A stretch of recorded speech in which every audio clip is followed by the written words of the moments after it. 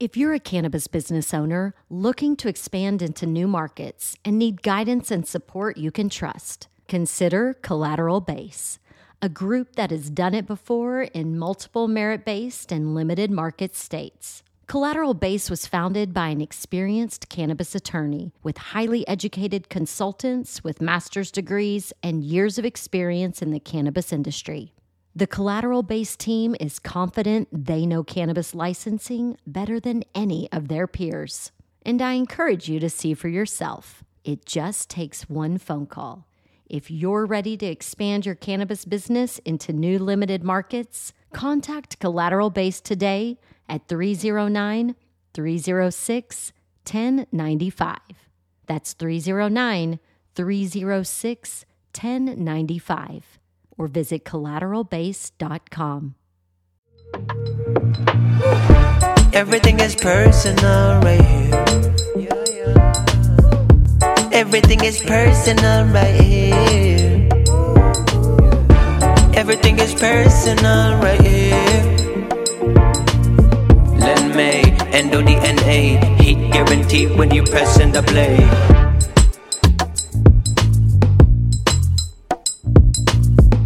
Ladies and gentlemen, boys and girls, welcome to another episode of Everything is Personal. Super excited to have a great guest with us today, Mr. Bruce Eckfeldt. How you doing? I'm doing well, Lynn. And I don't know, I just got back. I'm going to introduce you and everything and give a background, but I just got back from a school orientation. Well, it was just interesting because it's a whole new year with so all the kids have to get COVID tested, and it's like once a week, and they have this whole setup, and everyone wears masks, and they have all these new protocols and all that. It was really strange. And I know some people are fighting about, some schools are starting to mandate vaccines too, like kids going to school. You have any kids? I have 4. Yeah. 16, 14, 12, and 3. So yeah, I have almost a 17-year-old. I have 1. So high school is interesting. So there's a whole bunch of words to introduce you. They're all pretty good, but I was reading. I need you to define some things for me. So I'm gonna read a couple things, and maybe we can kind of conjugate some of them, and you can tell me what they mean. So, certified Gazelles coach, Inc. 500 CEO, OKR and lean agile expert, and then team mentor. And what I'm most interested about personally is the Ironman triathlete. Ooh, all right, yeah, we can talk about all those. Let's talk about all of them, and then I'll get people to for you to tell them a little bit about yourself. Yeah, but this is much less a professional kind of setup than you have in yours. So I'll be all over the place. Well, I promise it'll be at least entertaining for us. And if anybody else, it's a bonus. As long as it's entertaining for us, that's all that really matters. Exactly. So what is a Gazelles coach? Yeah. So Gazelles, or also kind of referred to or known as scaling up. Scaling up is a framework for helping companies figure out how to define and execute on strategy. We refer to those companies as Gazelles. So Gazelles coach or scaling up coaches. It's really that growth phase of a company. So we talk about startups, and then we talk about scale-ups. And I was a tech guy at a tech company, and I founded and scaled a business. And that was one of the kind of frameworks that I used, was what we call the scaling up framework. And there's other ones. There's EOS, and there's Traction, and there's Strategic Coach and MAP and stuff. But it's basically helping companies go from a couple million to a couple $100 million in revenue. Oh, I can use some of that too. So where did you grow up? Yeah. So I was born in Philadelphia, East Coast, and my father moved us out to my younger brother, my mother, and 2 golden retrievers moved out to Minnesota, so Twin Cities. I'm a Philly guy too, right? I was raised. Yeah, I grew up in Philly. I was born in. I grew up in Northeast Philly, so I grew up in Northeast Philly. I went to 3 different high schools. My first one was High School of Engineering and Science, which was on 17th and Norris. Not the nicest neighborhood, especially in that time, deep in the heart of North Philly. We had barbed wire. We were bussed into the school. We had barbed wire all around, which was interesting. Then I ended up going to a neighborhood school, which is called Washington High School, George Washington High School. And I got kicked out of there and graduated from Northeast High. So that was, and then went to Temple. So I stayed in Philly pretty much until I moved to LA. Yeah, no, Temple. Yeah, my the Eckfelds have been in Philly since 1752. So long time Philly family. Yeah, I was born in Ambler, so just north suburbs, and then several of my relatives taught in the school districts in Montgomery County and stuff. So yeah. So, and I got back there when I was young, seeing grandparents and stuff. But yeah, when I was 4, I moved to Minnesota. So I call myself a Midwesterner, right? From a core point of view. Yeah, but you still have a little bit of Philly in it. Yeah, a little bit. I can pull it out when need be.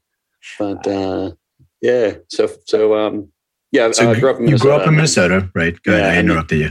No, that's fine. Ended up in school. In high school, I was really good at math and I was really good at art.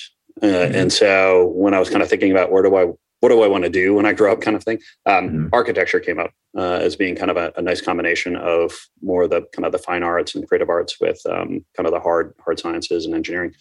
Ended up at McGill University in Montreal. So I did 2 degrees in architecture there.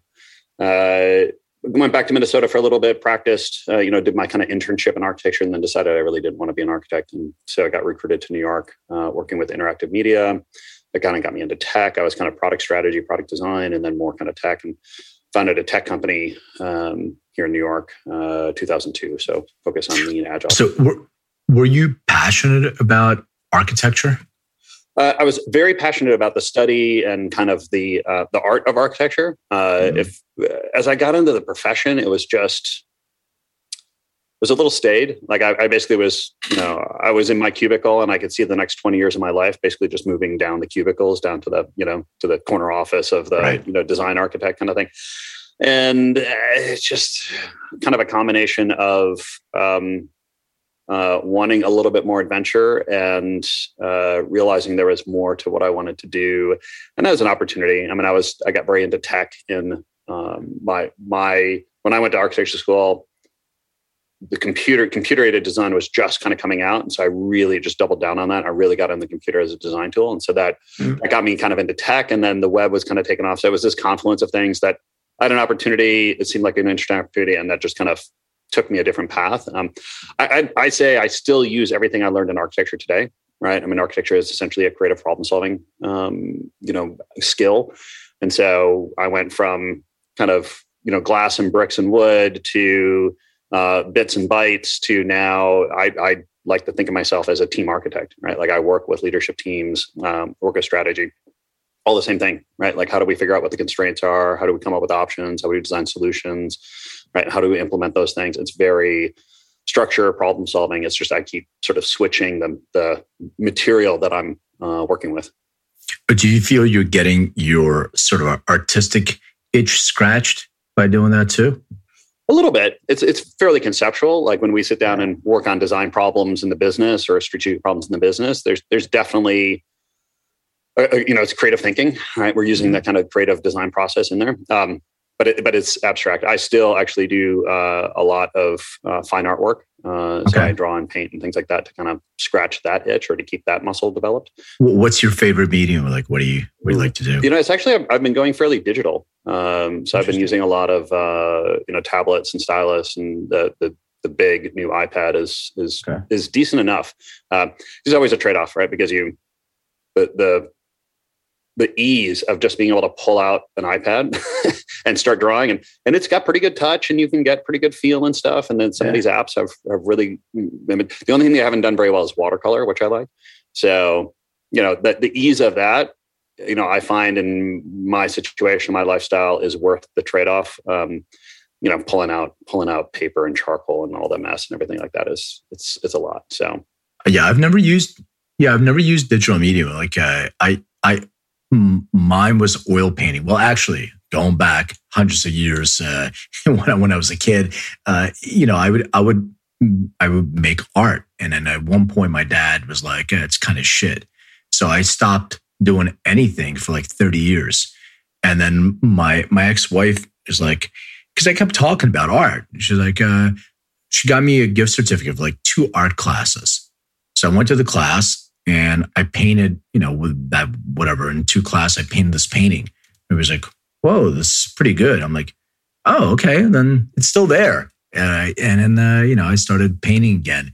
And I did a fair number of oil paintings, sold some, gave some away, gave some charity and all that stuff. And then during COVID, I started getting into like acrylic. And one of the things I would do is I would sit down and I have this room where I listen to records, like albums, that, the kids have no idea what I'm talking about, but they're getting back in now. But, like these things, they're all over. It goes back around. So it's like, it's funny. And bell bottoms are back in too. My daughter's wearing them too. I mean, it's funny. There was a time where I remember records were used as we'll create like a clock out of it or a coaster or these things. Now you're buying these records I was buying for like $2, like $40 at even swap meets and stuff. And now they're doing the same thing with CDs. I just went to a swap meet. They're like, we have coasters with CDs. I'm like, I still have about 6,000-7,000 of them in a garage in Philly. I'm sure they'll come back around. But so one of the things I've been doing is I put in an album. I consume some cannabis.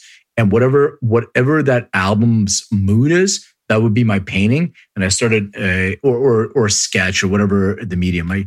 But I cannot get the same texture as I was getting with oil.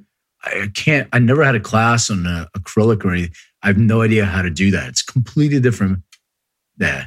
So I probably have to take a class in that. But I just think like having this, if you have this in you, you have to scratch that itch as much as possible in whatever you're doing. And I kind of felt the same way as you when I went into corporate and all that, and sitting there in the cubicles or even in the offices, it still felt so stale because I wasn't being able to be creative. The creative part of it was the deal making. So I always thought that I enjoyed, even when I was doing commercial real estate for a little time in my life. And I'm like, I love commercial real estate. I did not love commercial real estate. I love the transaction of it because I could be creative. I'm like, oh, well, you this and that, let's figure it out. So that it felt like I was doing something creative, but at the end of the day, it was not. It was still that whole, because it's like, and I don't know heroin, but I'm just saying, I'm using it as an analogy. It's like taking that shot of heroin, you feel really good and then it goes away. And then until you get your next transaction, you're jonesing for that.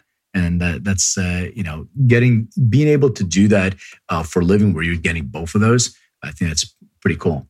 Yeah. Yeah. No, I agree. And it's that creativity can come out in lots of different ways, where it's, direct through fine arts, or whether, through the art of the deal, right? And like cutting the deal and being creative around that, to, coming with strategy. I mean, I do fundamentally love the work that I do with companies on strategy, because it is, you have to solve problems, right? Mm-hmm. And a lot of times you got to get outside the box. You got to figure out like, how do we remove some assumptions or add some new variables here that are going to allow us to come up with new ideas. Mm-hmm. So when you were growing up and you decided you were going to be an architect, did you have support of your family?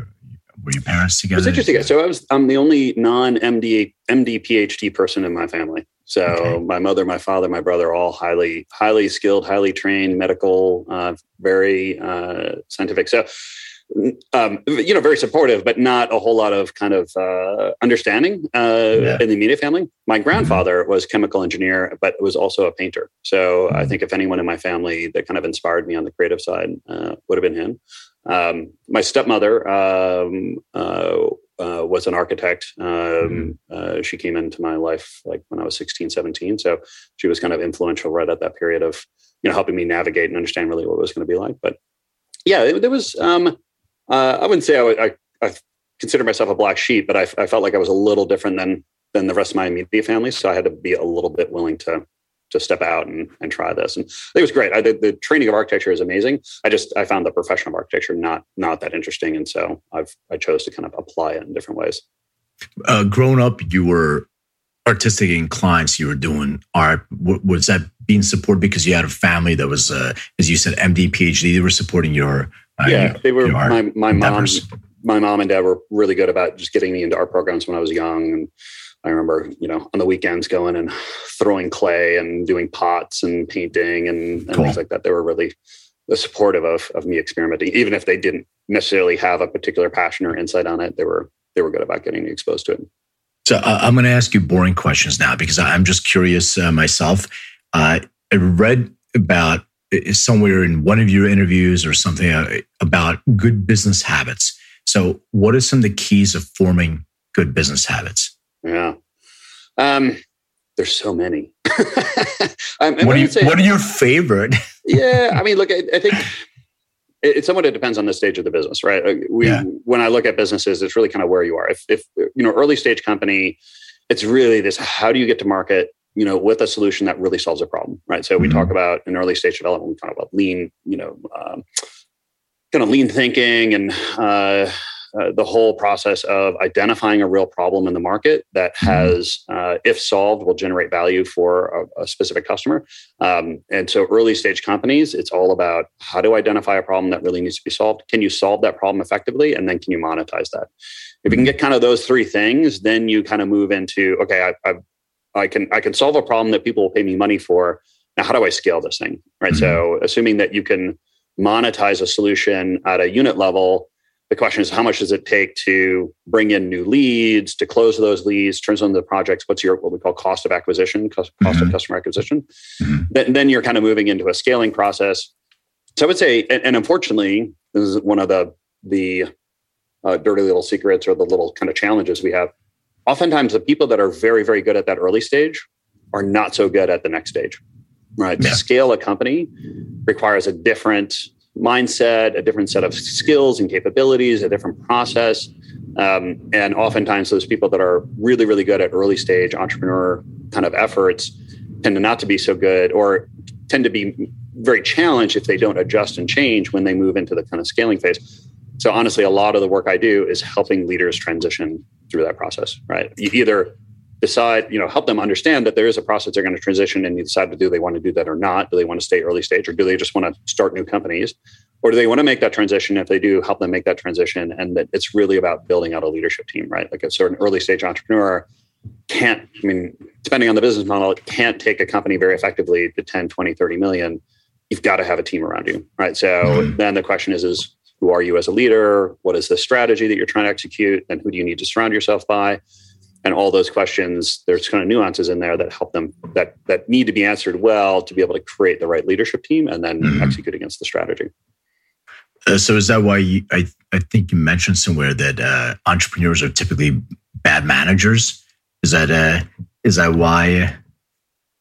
They can be, and there's different. So entrepreneurs can be bad at managing themselves. But then you can be mad at managing other people as well. And one of the, I talk a lot about the transition from founder to CEO. And one of the big ones is a lot of founders are just super smart, right? And they're really good at things. And they will often never find someone who's as smart as they are or as good as they are at the thing they're trying to do. And that's just a reality, right? And if they hold out to try to find someone who's just as smart or smarter than them, it's not going to work, right? They're never going to get anywhere.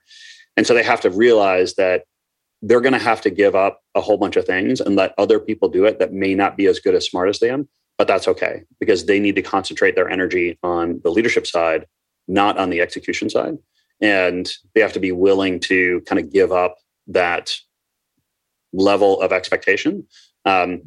The other one is that, there's lots of ways to do these things. And sometimes they just get fixated on their way of thinking or their way of solving this. And oftentimes they just have to let other people figure out the better way of doing it or let them figure out their way of doing it. So a lot of it is this letting go and focusing. So I do a diagram of kind of this circle. And I talk about the challenge of an entrepreneur will often take kind of pie wedges off and say, okay, I'm going to find someone to do marketing. I'm going to find someone to do engineering. I'm going to find someone to do operations. Finance. And the problem is they get left with this sort of thin pie wedge and they start to freak out because I'm going to be CEO of taking out the trash if I give out all these things.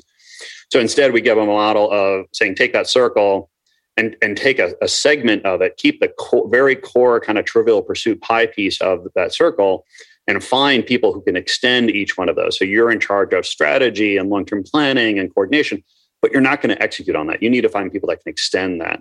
And so that is a little bit of the art of the transition of when you move into that CEO role. He or she really needs to figure out how to surround themselves with people that are going to extend, kind of increase the leadership capacity of the organization. In your experience, did you see a lot of founders that put themselves in the CEO role being less successful?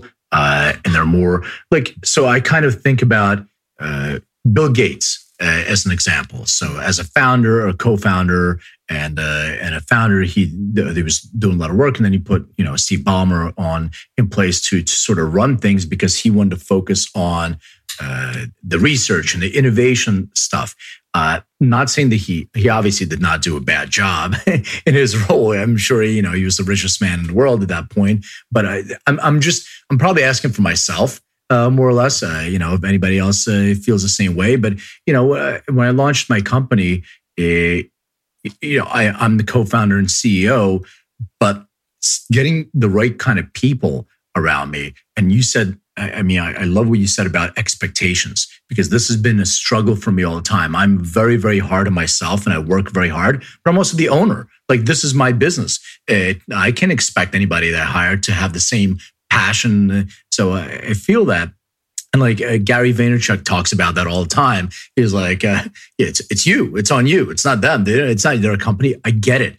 But there's a certain part of me is like, well, I'm paying you and I'm going to try to give you some equity so you can be a part of this company. This is also yours in a certain sense. And I want to give the autonomy to people to do that.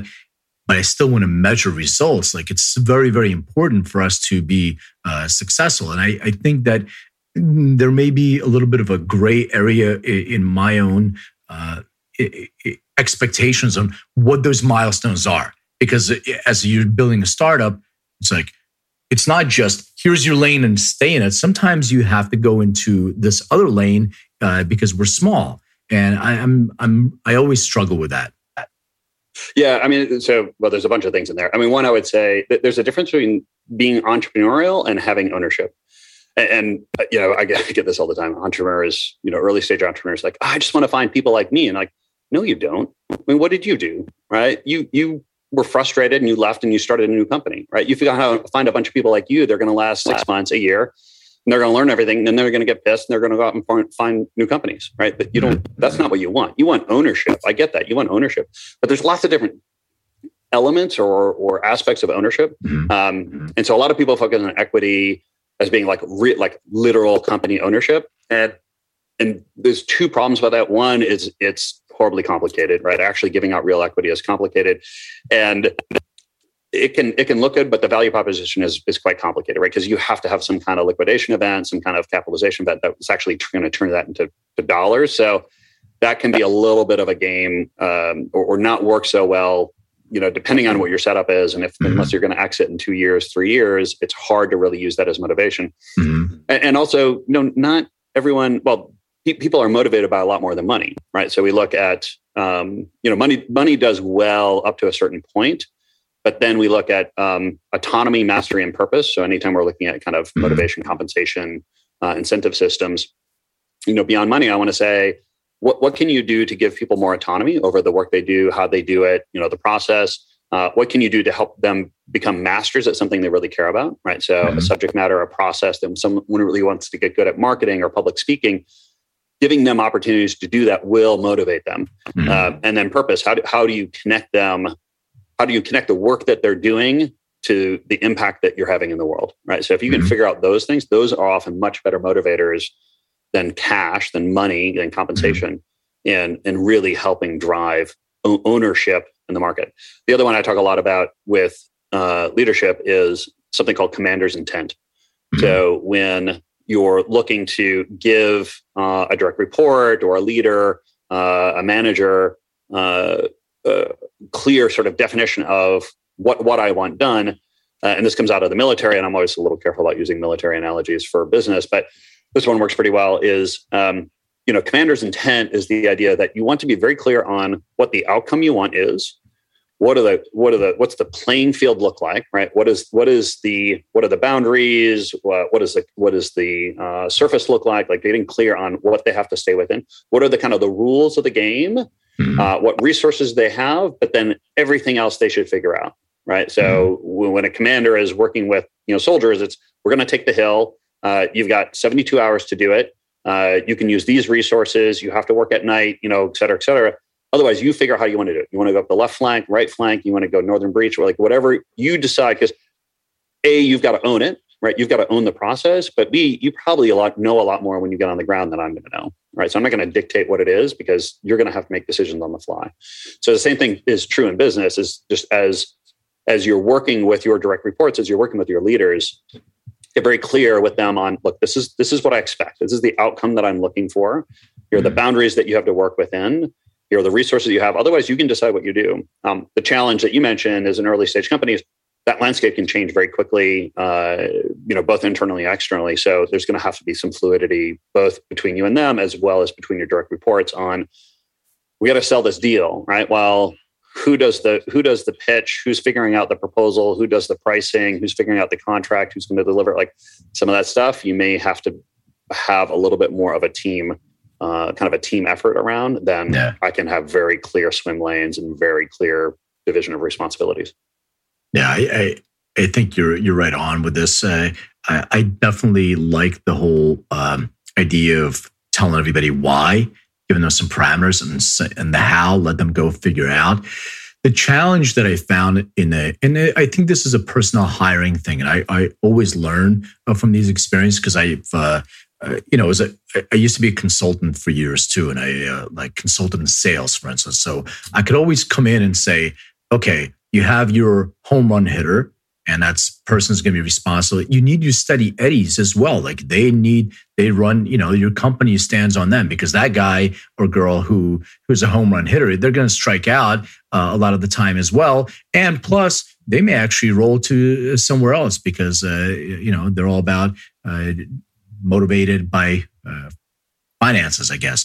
But one of the things that I've been having these experiences where we bring people in and we give them that autonomy and the flexibility is missing. So they'll stay in their lane. They're like, but you didn't give me this. I'm like, well, you didn't ask or you didn't go out and reach it. It's not like always me giving things to people. So I think we're at a point in our company, and I don't want to hijack this to be like my own consultation kind of thing, but we're at a point in the company where I'm really considering like, all right, I think I know what I'm good at. I know my skill sets. I know where I'm missing. Like I've done so many gap analysis of our business. Okay, where we're weakest at, we started bringing some personnel in, and it doesn't always work out the way that I sort of envisioned it working out. And I think there's a pattern to this. It's because I always felt like I give too free of a rein. Like here's why I want to do this. You go figure out how to do this. Bring it up. But I do have expectations on results. And if you're not getting those results, come earlier and say, you need this. But if you're going to ask me for more resources, then the expectations are going to change as well, because we have to, we have shareholders and stuff like that. So it's I don't know if you have any tips on hiring, or like Gary always says, hire fast, fire fast kind of thing. So this is it. Yeah. I mean, so I think you've got a couple of things. One is the hiring process, and then there's the sort of onboarding or role definition process, and then there's the management process. I mean, hiring is hiring is tough. I mean, there's all sorts of frameworks out there. You can look at you can look at top rating, right? There's different ideas. I mean, I'm always looking at hiring is like selling, right? I have to go out and figure out how to differentiate myself in the market to figure out how to get customers. I have to do the same thing with employees, right? Like, how do I create a differentiated offering for employees to be able to get talent that allows me to strategically get better talent for less cost than my competitors, right? Like you can always pay 10% more, 20% more, 30% more to get better talent, but now you're paying more money, right? So now you're taking on additional operational costs, company costs to get that talent. A really good company, if they've differentiated themselves from a talent point of view, means that you can get that talent you can either get the same talent for less money, or for that same money, you can get much better talent than your competitors. Right. So that's the whole art of that. In terms of figuring out who to bring in, this kind of is said in different ways, but hire for fit, train for skill. Right. Yeah. So I'm always looking for, how well do you know what your culture is and what values, what type of person is going to excel really well and what's not. That's going to be your most crucial hiring decision. Obviously, if you can get skills as well, that's great. But skills is kind of the thing that I look at secondarily, and the thing that I assume that I'm going to have to work on with that person over time. Just really hard to train. It's really hard to adjust fit. I can deal with skills in a much more logical, kind of successful manner. I'm so grateful you said that, because that's my number one thing. It's about, I want to work with people. I want to work, like when I did corporate, I had no choice. When it's the company that, we run, I want to work with people I like. My first thing is we have a connection of some sorts, whether it's energetically aligned, whatever it is, hokey LA kind of thing you can talk about. We vibrate the same frequency or whatever it is. It's that connection, and everything else. Obviously, they have to have some skills because they're coming in there, but everything else can be learned. And I 100% believe that. And I've been in discussions or disagreements, let's say, with other people within our company, because I come in, I'm like, something about that person, man, I'm just not feeling. My gut is telling me something. I'm like, oh no, they're fantastic. Look at their resume. They work for this company, that company. Look at the result. I'm like, there's something there, and it perpetuates. And every single time that I feel like that, they feel it too after a while. I've had conversations with people and like, you don't like me, do you? I'm like, it's not that I don't like you. I like you personally. Yeah, you're hitting on it. I'm always a little careful of that. I tend to not use, do I like the person? Right. Because the flip side of this is I need to make sure that I'm creating, teams, leadership teams or otherwise, or I need to create a company that is actually reasonably diverse in terms of, thinking and experiences and background. All that is good. And it might not be the people that I want to go, hang out with on vacation or like have over for dinner every week. Like the like is, I think, a little, I don't know if it's strong or it's little. I want people that share enough core values that we're willing to kind of trust each other and engage in critical discussion and critical debate in a open, honest way to advance an idea without questioning or undermining our relationship, right? So I want to be able to go into a room with a leadership team and be able to say, you know what, I really don't like the way we're going on this, and this is why, and I want you guys to push back on me on this and advance the idea. But I can only do that if I feel like that we share enough core values that we all know we're trying to do the right thing, and we're trying to advance the product, even if we disagree on something. We're willing to engage in debate, but we're willing to kind of come together on a decision and respect each other as part of the process. And so that's where it can go sideways. Is that where using relationship power over role power comes in? Nice. You're really some really advanced terms there. Yeah. We look at relationship power, role power, expert power, where you have various motivators. And the fact is, role power doesn't get you very far. Like all a CEO, like anyone in a senior position, runs around, with a big sign over their head saying, "I can fire you at any time I want." Yeah. Right? Like people know that. Right? You don't have to threaten people with your role power. And in fact, even the indirect implication of that will shut down ideas. Right? So the idea of working on relationship power, like I trust you, you trust me. And you're going to listen to me because we have that rapport and we have that trust is super powerful. The other one is expert power, right? So if I have a PhD in something, like people are probably going to listen to what I say, right? That's that's expertise power, right? So figuring out how to use those in the right way at the right time is a big part of it. I run. I'm gonna give away some of my secrets here. One of the things I do anytime I'm working with a new team, I'm working with a new leadership team, or we're doing like a strategy retreat. I often will run this exercise. I call it the con game, and it's basically 10 questions, random trivia questions, but they have to give me an 80% confidence interval range for the answer. So if I say like, how high is the Empire State Building in feet? you got to give me a high and a low that represents, I'm 80% confident the real number is within that range. Wow. So I make them all do it individually, and they all have their answers for these 10 questions. And then I make them come up with a team answer to each question.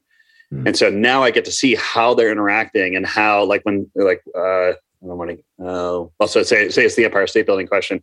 You know, if I see the CEO like saying, well, I think it's, 2,000 feet, right? Like they are just tainting they're poisoning the well right away, right? They're putting a number out there. Now everyone has to do it. You can have someone that knows it's 1,454 feet, I think it is, knows it. But now, like if I say that it's not, if I say it's low, now I'm gonna I'm gonna out the CEO as being stupid around this question. I'm not gonna say it. I'm gonna say, oh yeah, sounds good. I'm gonna go with it, right? Like all these dynamics of how a team work is going to affect its ability to perform against it. But it's that kind of, how do they influence each other? How do they use their power to kind of get the answers is a key part of understanding how a team's going to work. But doesn't that give you a little bit of an insight into the culture of the company? Like even if the CEO says it's 2,000 feet and all that stuff, and Bob can be like, dude, come on, man, what are you talking about? It's like 1,400. And then you see a different dynamic that's much flatter. Otherwise, other organizations are like, 2,000, and the CEO said it, and everybody's like, "Oh yeah, John is correct. Yeah, it's everybody agree. Yeah, of course, he said it." Yeah. So and that's honestly, that's why I play that game before we start doing the strategy work, because I want to see what am I dealing with, right? What kind of team dynamic am I dealing with, and I will actually change the way we do the exercises afterwards to minimize the potential impact of some of those dynamics. So I'll structure the conversation. I'll make people write it down. I'll order how we reply to questions in different ways. I may actually put them in subgroups in different ways, just so that I'm kind of disrupting their normal patterns. So how did you learn your organizational skills? So part of it has being a founder and CEO, having gone through the process, was certainly the kind of school of hard knocks. Mm-hmm. I was a member of Entrepreneurs Organization, which gave me a lot of kind of exposure and experience, not only of just leadership practices and structures and strategies, but the whole like hanging out with other founder CEOs, both formally, informally, socially, doing forum, doing the conferences. You just really get to see.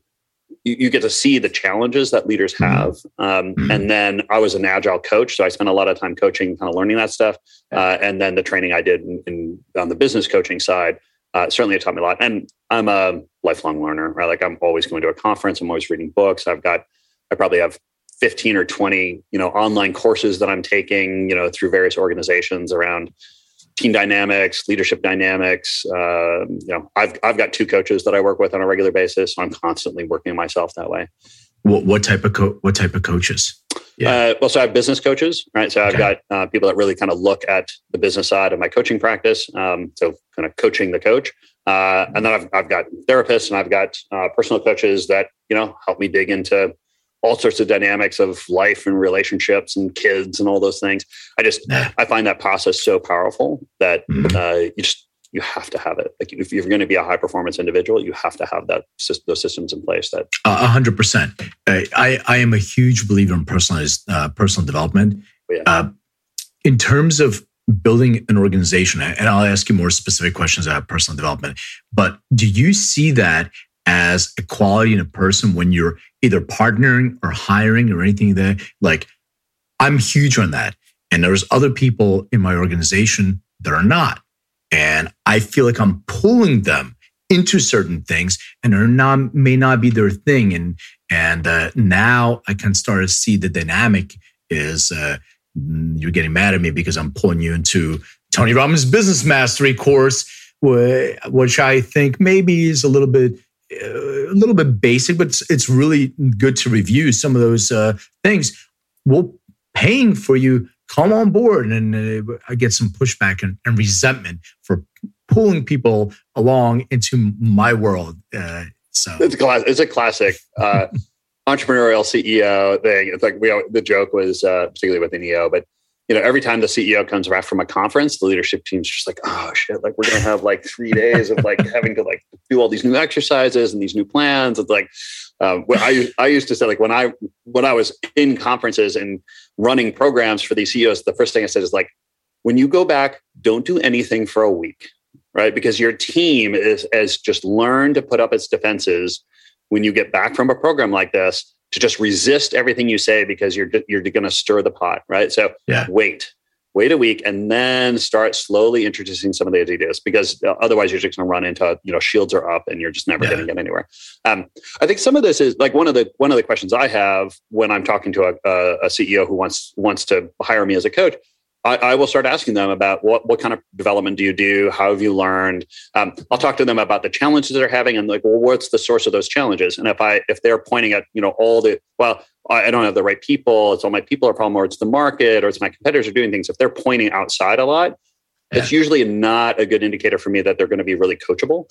If they're talking about, I'm struggling with this thing, I'm not sure how to approach it, I've tried these different things, I'm worried like I just don't have the knowledge, or I need a better framework, or I need a different mindset. That's great, right? Because if they're putting the locus of control internally, like that's a good sign, right? Because you control, there's a lot of things you can control. If you're pointing outside of all the problems, there's nothing we can do about those things, right? So unless you start bringing that focus internal in terms of how are you contributing to the situation, we're not going to get very far. Some of it may be a culture thing too, right? Some cultures are just really big in professional development or certain types of development. And, you just need to be hiring people that are aligned with that. And if someone doesn't have that natural wiring, it may not be a great cultural fit. Yeah, unless you're in business partnership with those people, and then you start finding out after a while. Like I do a lot of business partnership coaching, and that happens a lot. Yeah. Luckily, just for the record, Eric, if you're listening, you're the best partner I ever had. I love you, and you're great. And he's been so open to my crazy, conferences and going to, as I mentioned. And I was going to ask you what are some of the ones that you attended that you thought were really good. But I've done a lot of it. You mentioned Forum. I've done Forum. I've done all the Tony Robbins stuff. I'm even like right now I'm into Joe Dispenza's stuff, what he's doing, but I do a lot of that personal development kind of stuff. Yeah.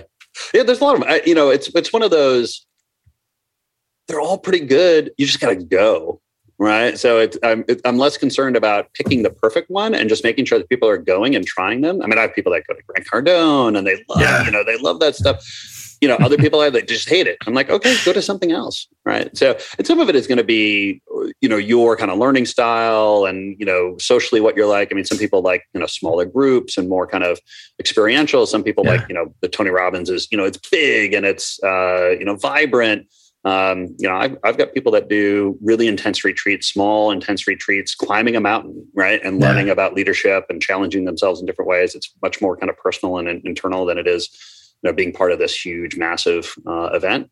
So, like I said, I'm less worried about it. I think the thing that I do encourage people to do is challenge themselves, right? Yeah. So, if you've been going to the same one again and again, and it's kind of, if it feels a little easy, it's probably time to do something different, right? Because a lot of it is just exposing yourself to new ideas and putting yourself in somewhat uncomfortable situations and seeing how you react and seeing what you learn. That's the problem. Yeah. I'm so happy you said that, because there's a lot of these people, it becomes cult-like. You keep going to the same events all the time. You see the same people. It's time to graduate and kind of expand. You want to be uncomfortable. You don't want to be like in a place where it's unattainable, but you want to be within that attainment, but be uncomfortable. If you're getting too comfortable, it's time to make a switch. That's why, I'm trying to do many different things and graduate from different things. And the other thing is the gospel that people, like when you talk, and I don't want to use Tony Robbins as an example, but everybody knows who he is, so I will. Yeah, it's successful and it works, and and they have a great funnel and they're always upselling you and all that stuff, which is great. I think it changes a lot of people's lives, and I'm a big fan. I've actually coached was a coach for Anthony Robbins Institute and all that stuff, so I'm a fan. But you have people that are like they're fanboys and fangirls. They're just following him around every single. I've been to 133 events. I'm like, well, great. How many times did you walk on fire? 15. Well, I only needed to do it once. I got it. I understand. I get it. I don't need to do it again. And it's good to repeat some of the things, but like, push out and expand from there. Besides like personal development classes and retreats, and I love all that kind of stuff. Did you have a mentor? It's a good question. I would say I've had a series of mentors over time in different ways. And they're not always, the CEO is 20 years older, whose business is, 10 times my size, who kind of guide me on the way. I mean, sometimes my mentors are, college students that I'm coaching or I'm, mentoring. I'm mentoring, and like in that process, I'm learning stuff about myself. So I guess my personal experience has not been like I had this sort of mentor who kind of, was my pathfinder to help me kind of figure out the next steps.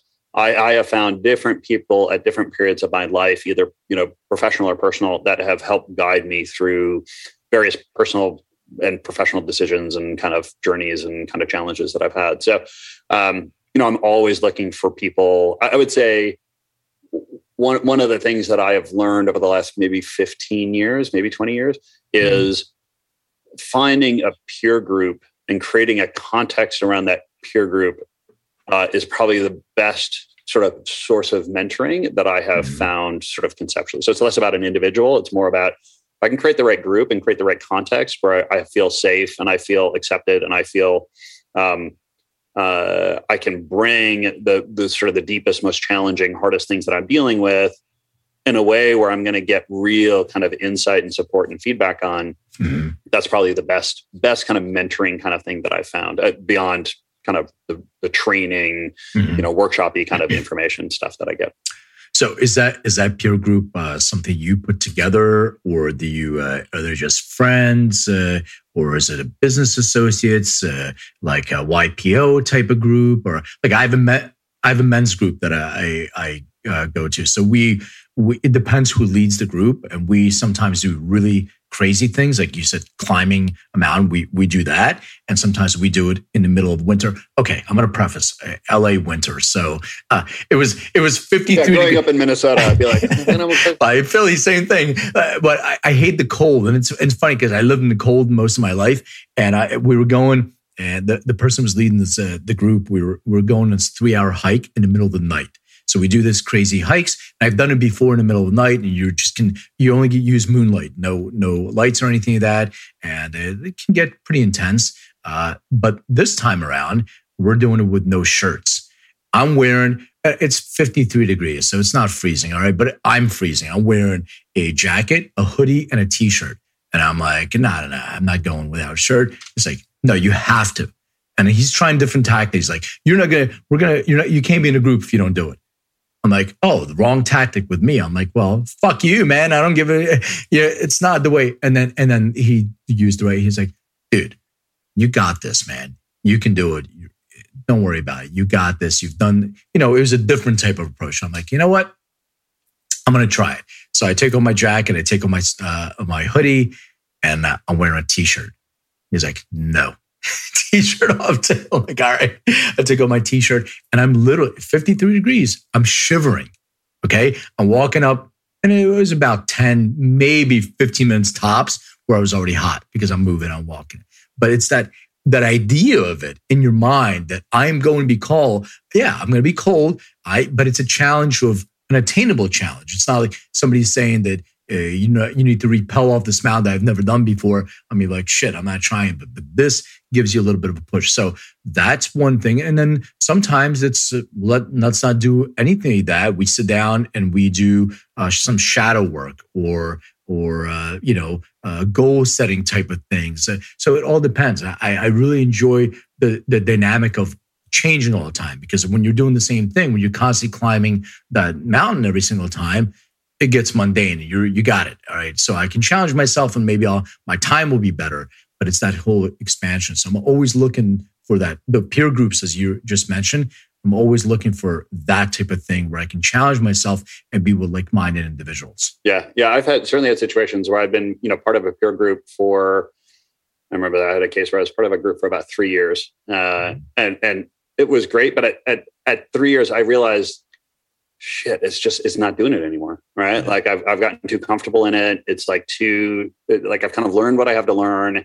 It's getting routine. I'm not challenged by it. And I guess I've learned at this point in life that the moment I start to feel that way, I got to find something else. Right. Yeah. I got to find it. And in that case, I reached out to my network. I got a couple of recommendations. I had a conversation with a group, and, with the half an hour, I'm like, that's it, I'm in. Right. And I didn't actually know that much about it, but I just knew I could feel that I was going to get challenged in good ways. And for guys, it's, typically like, we can take our shirts off. We can do push-ups. We can do all these things. Like you start talking about feelings or you have to start explaining like, challenges you've had with relationships or something like that. And then you get like uncomfortable, like, fuck, I'm going to have to go do this now because I can see that's where my discomfort is. Right. So like, yes, you can't get into panic zone, right? Like we talk about comfort zone. We talk about panic zone. There's that learning zone that's right on the edge there. You got to find that edge. You got to lean on that edge. And that's where you're going to evolve. And that's where you're going to learn. Yeah, I love that kind of stuff, but because feelings were something that I've always like suppressed for years and years. We can go into until you way, and then you blow up, and then yeah, exactly. So to me, this whole sharing and having love with men and having these discussions, it pushed me to a point where I'm feeling much more comfortable to discuss real feelings, but I can see where people are just squirming. Man. It's so the most uncomfortable thing. I do a lot of men's work, and it's great to be in a container with a bunch of men. Exactly. And you see someone going through the process and you're just like, oh, I remember when I was there like 2 years ago. And you love them for it, right? And you support them. But you're just like, you're like, when you get through this, it's going to be super powerful. But I totally understand how difficult this is right now. Yeah, and I know you do men's work because I love some of the terminology. You use the container and all those things. We use those kind of lexicon terminology as well.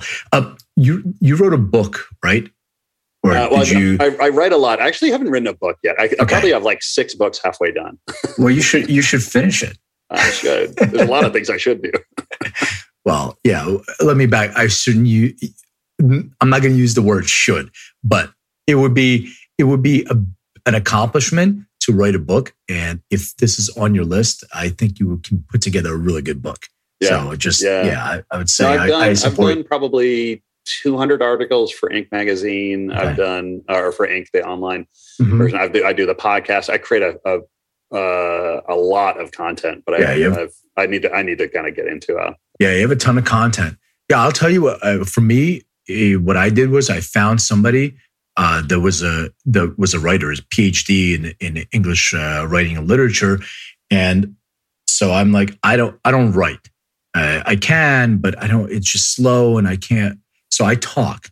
So I just recorded myself, and he transcribed it, and I started reading it, and it was shitty. And I was like, no, I mean, that's not what it's very hard to convey a voice. And so we started doing this thing where I would record myself a sort of chapter or thoughts, transcribe, and then we would meet twice or as many times a week through Zoom as we need, and we would sculpt and massage. It took me 2 years to put it together. And he basically did the whole writing, but it's coming out September 7th. It's a very cathartic. Thank you. It's a very cathartic experience to be able to get it out. And one of the things that I really am proud of, I like the book. I think it does what I intended to do. But now other people can pick it up. And first of all, it's sort of a legacy, and it stays with me. My daughter can read it, or her friends can read it, but also it connects the story, not only my story, but I love when people can connect to, oh, I'm like this guy, or I'm not alone. And that's the thing that I was trying to convey to people is like, you're not the only one that had this experience. There's a bunch of other archetype type people that had that as well. So speaking of that, how did you get into cannabis, or how was you?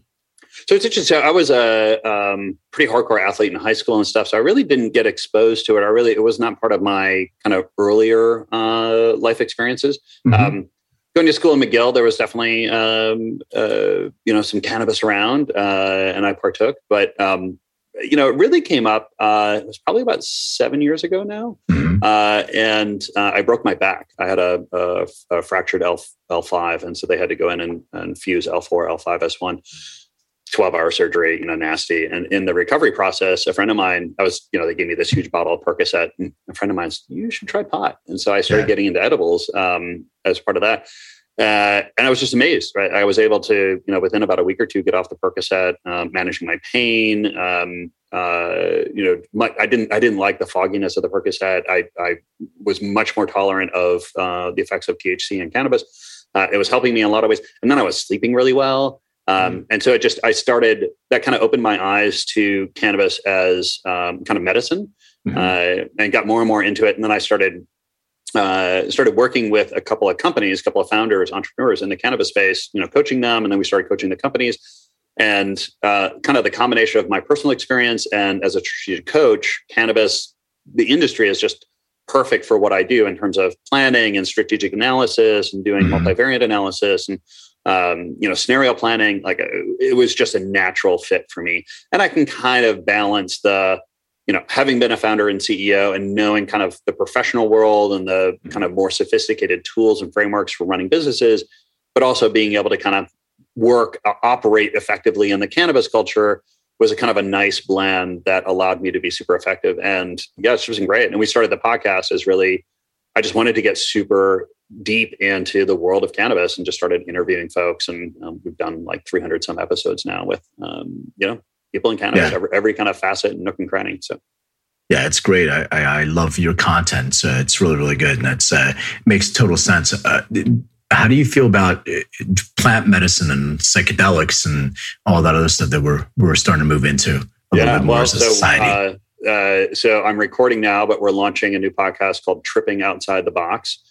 So we're covering the psychedelics industry, and I'm working with another group, Psychedelic Invest, and we're going to do an investor podcast in the psychedelic space. So I'm all fascinated about it. It's quite different. And the reason we're spinning it off is because, we kind of touched on it on the cannabis podcast, but the business models are different. The industry is different. Its application is different. It's much more kind of drug development models and drug research and clinical trials, much more therapeutic focused, long-term, big investment kind of models.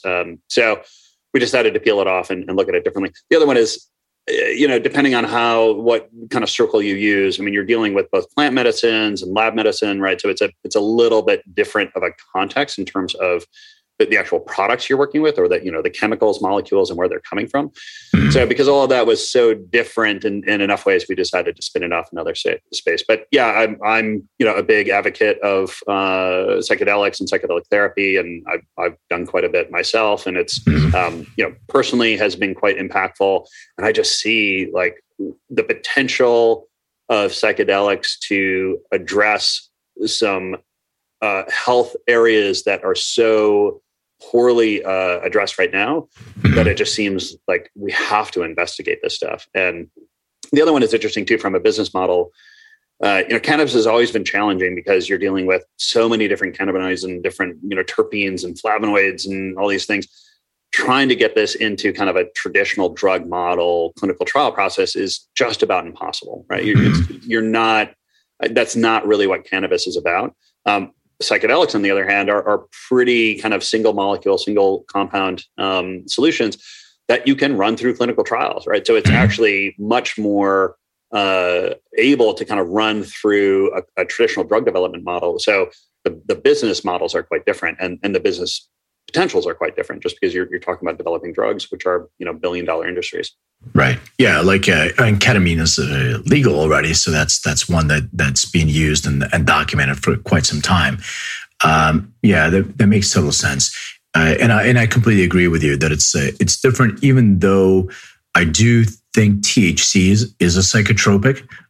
It does. There's neurochemistry associated with that, just like you would with other. But do you think that the cannabis industry, the sort of the plight and of the cannabis industry opened up some doors for the psychedelic industry to sort of piggyback on that? anyway? Yeah, the way I think of it is that, cannabis kind of blazed a couple trails that psychedelics is now just like zooming through, I think psychedelics are going to quickly surpass. They're going to kind of take an off ramp. I think they're going to use the trail that cannabis kind of, paved in terms of the regulatory frameworks and, how kind of the markets get developed to some extent. But it's going to take a quick exit in terms of, really focusing on the drug development path. So, they've definitely impacted each other. And I think the big thing is I think there's going to be less of a focus, or at least the recreational side of psychedelics is going to be it's going to be kind of inverted. Where I think cannabis is primarily driven now by the recreational side, and the medical side is still there, but it's a little bit more of a minor component of the industry these days. I think it's going to be flip flopped on the psychedelic side. Unfortunately, I really believe in the therapeutic aspects of cannabis, but I do agree with you on a business end, especially where I see the money being invested. They're like, we'll create THC blow pops or whatever it is. Okay, pizza, great. So like pizza, like cannabis pizza and stuff like. I think okay. I mean, like everything. I mean, I've had so many different products lately that people are making. I'm like, oh, why? Because I can, but yeah, exactly. Because we can. My favorite is if there's a surface or a hole, we'll figure out how to get cannabis in it. Exactly, you're absolutely right. Hey, I have a few questions I ask all my guests. I already kept you for a while, but before I do, I'm an insatiable reader. I'm lying. I'm not really a reader. I'm an audio. I listen. I'm a listener. Yeah, I do Audible and all that stuff. But I have ADD, so I listen to multiple books at the same time. Do you have any good book recommendations? So you know what? I'm just going to pull up my Audible and I'll tell you what I'm listening to now and what. Tell me. It's only you and me, so don't worry about it. Yeah, exactly. You can tell me. Actually, well, this one I just started. Think Like a Rocket Scientist. Roseanne Varol.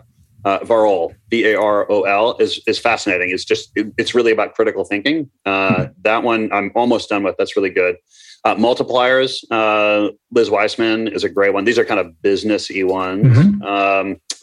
Let me give you one more. Mm-hmm. Oh, well, anything Michael Singer. So there's a lecture series. There's 3 lectures. It's 3 different Audible purchases, but it's a series of lectures by Michael Singer on the untethered soul. Those are ones. I'll give you one more. So those are. Did you read the Surrender Experiment? Yeah. I think I've consumed all of his stuff. Some of it he has. I think is it the Surrender Experiment that's only on Audible. It doesn't. He doesn't actually. It's not written, or it's not. Yeah. You can't get the thing. You can only listen to it. One I was interesting. Roman Dial, The Adventurer's Son. I can't remember. Someone recommended it. Came up in some conversation. I listened to it when I was in Minnesota on this last trip.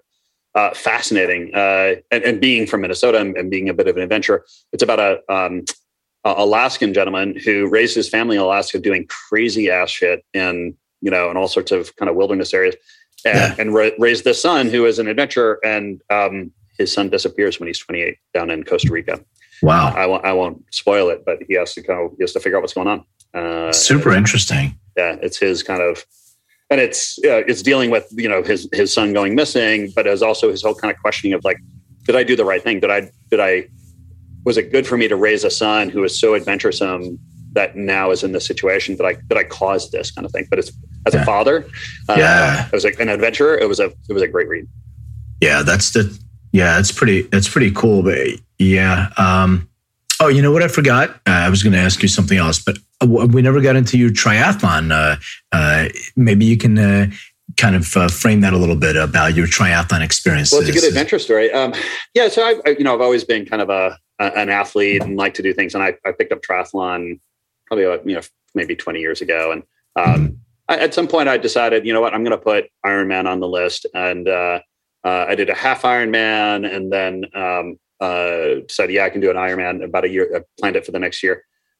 And then 7 weeks before the Ironman, I was getting married, and I had a nasty cough. I went to the doctor, and I said, look, you got to take care of this cough. I'm going to get married. It's going to be horrible if I'm coughing the whole time.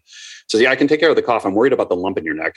Like, what? I'm like, oh yeah, sure enough. And I had this lump down in my lower neck, what turned out to be my thyroid. He's like, yeah, I don't like this. When are you getting married? And I was like, well, I'm getting married in 6 days. You guys say, all right, in 8 days, you're going into surgery. So I went in surgery 2 days after I got married. They removed the left nodule and the isthmus of my thyroid. They diagnosed it as a Hürthle cell adenoma, non-cancerous tumor. But 6 weeks after that, I had an Ironman. So the day after surgery, I'm shuffling down the halls. Like 3 days later, I'm on the bike. Like 4 days later, I'm running. I'm in the pool. So I did it. I completed it, but it went from being this kind of thing I had trained for and had targets for to being, I just want to finish now. Yeah. Right. And I ended up walking half the marathon. But I got over the finish line. And it was a great just kind of challenge of how do you reframe something like that when you have that kind of setback and still make it a challenge, but you have to reset your context around it. And I talk a lot about it with my clients and stuff about sometimes that happens. I mean, it happens in business. Like sometimes you got to reset, right? And doesn't mean you need to stop, but you just need to reset your goals and figure out, given what has happened, what do I want to do now? Have you read Goggins' book, David Goggins? Yeah. Yeah, I highly recommend that. Speaking of, how to reframe, overcome obstacles and physical obstacles. Yeah, he's incredible. And then I also, one book I'll recommend is Lifespan, David Sinclair. So it's an amazing book about how we can live longer and how to prevent aging and all this other stuff. So I find that fascinating. All right, so here these are the most difficult ones. So get ready for those. Okay, please describe your first experience with cannabis. Very first experience. I was probably 13, hanging out with my friends who all had older brothers, and I took a rip from a bong, and I remember just sitting in a chair for like 4 hours. I just kind of like melted into this chair and just watched the world go by. And it wasn't an uncomfortable experience. I would say it was the first time I kind of felt really kind of separated somehow from between my physical being and my mental being, like this whole kind of seeing myself differently. It was fascinating. But that was the first time I really kind of partook or really kind of experienced cannabis. Got it. Obviously, it wasn't a horrible experience because you continued with cannabis throughout. Got it. So I'm a big music guy. So obviously, you can probably tell behind me but music has been a big part of my life. Do you remember what your first concert that you attended was? Ooh, I was going to say first album. First album was Van Halen. I'll ask you. That was the next question. So I remember I saved up my birthday money and I bought a boombox, and the first cassette tape I bought was Van Halen 1984. First concert I went to, I think, was Hall & Oates. Okay. At the in Philly. No, this would have been Minnesota. Hall & Oates, Minnesota. A friend of mine's father was an EMT, and he'd work the venue. He worked the I think it was the Metrodome. I can't remember. No, it may have been the Civic Center in St. Paul.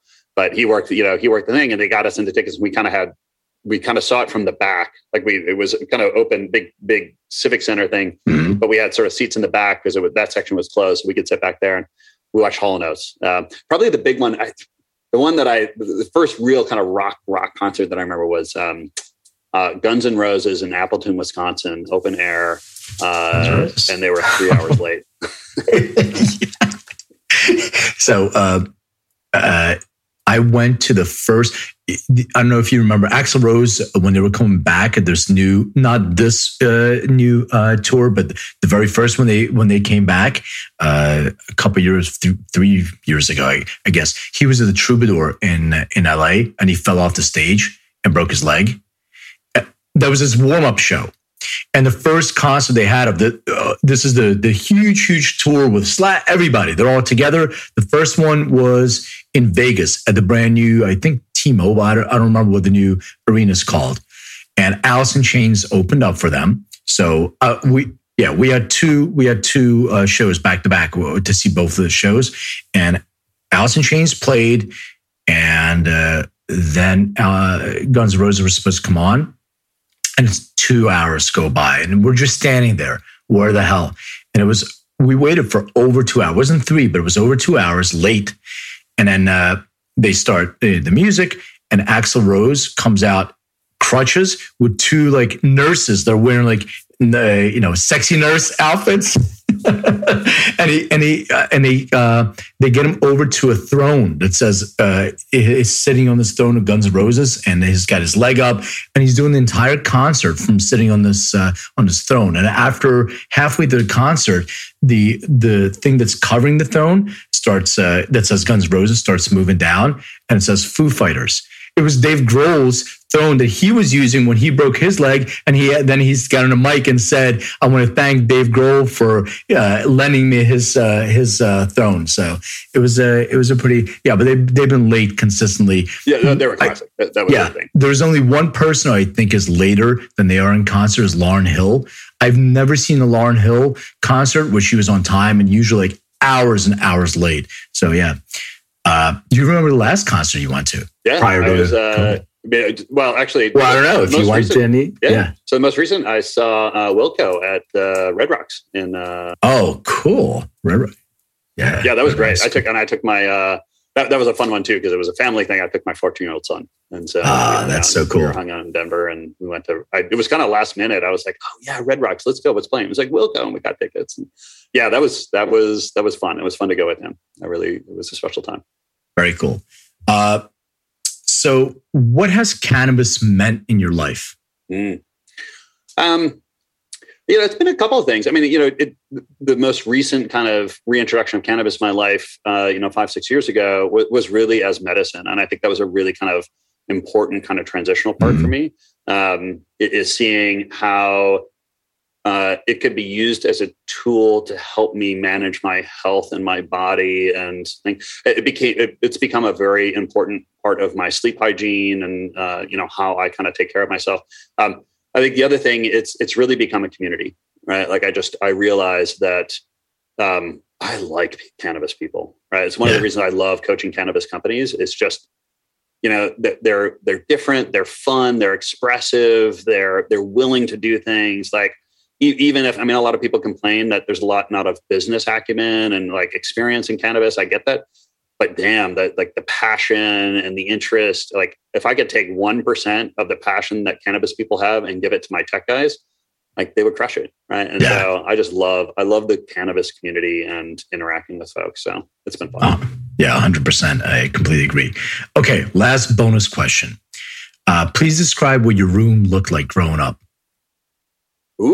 So I'm going to give you my first room by myself. So I shared a room with my brother till I was about 12. We had bunk beds.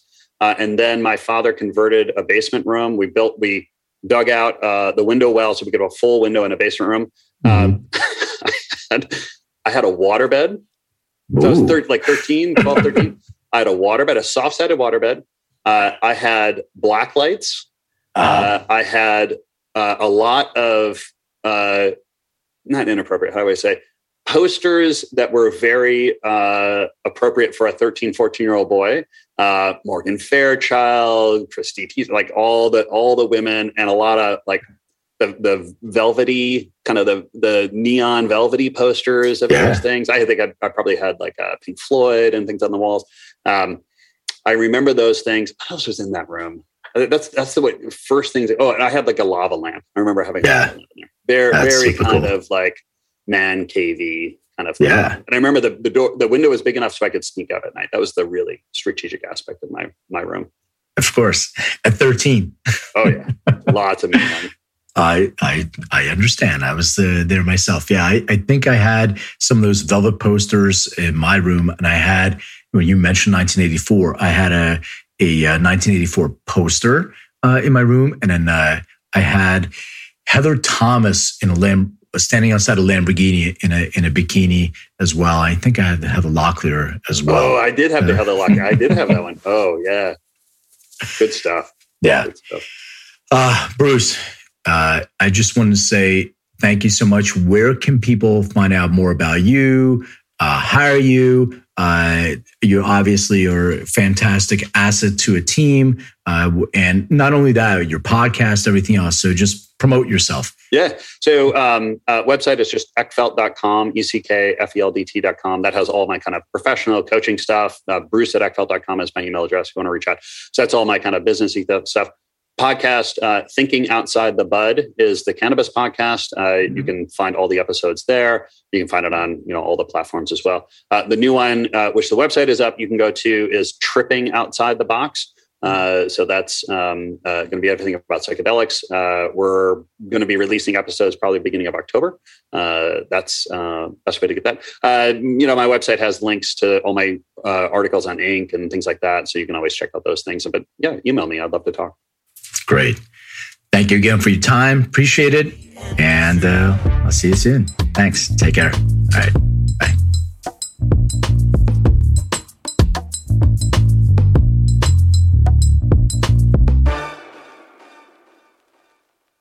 Thanks for listening to today's show.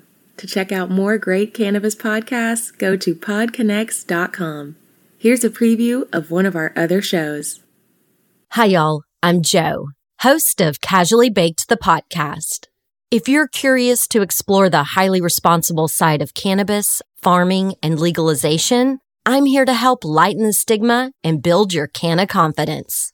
Download episodes now of Casually Baked, the podcast, wherever you listen to podcasts. And journey with me through the evolving cannabis culture and discover how and why people like you are adding cannabis to their wellness toolkit.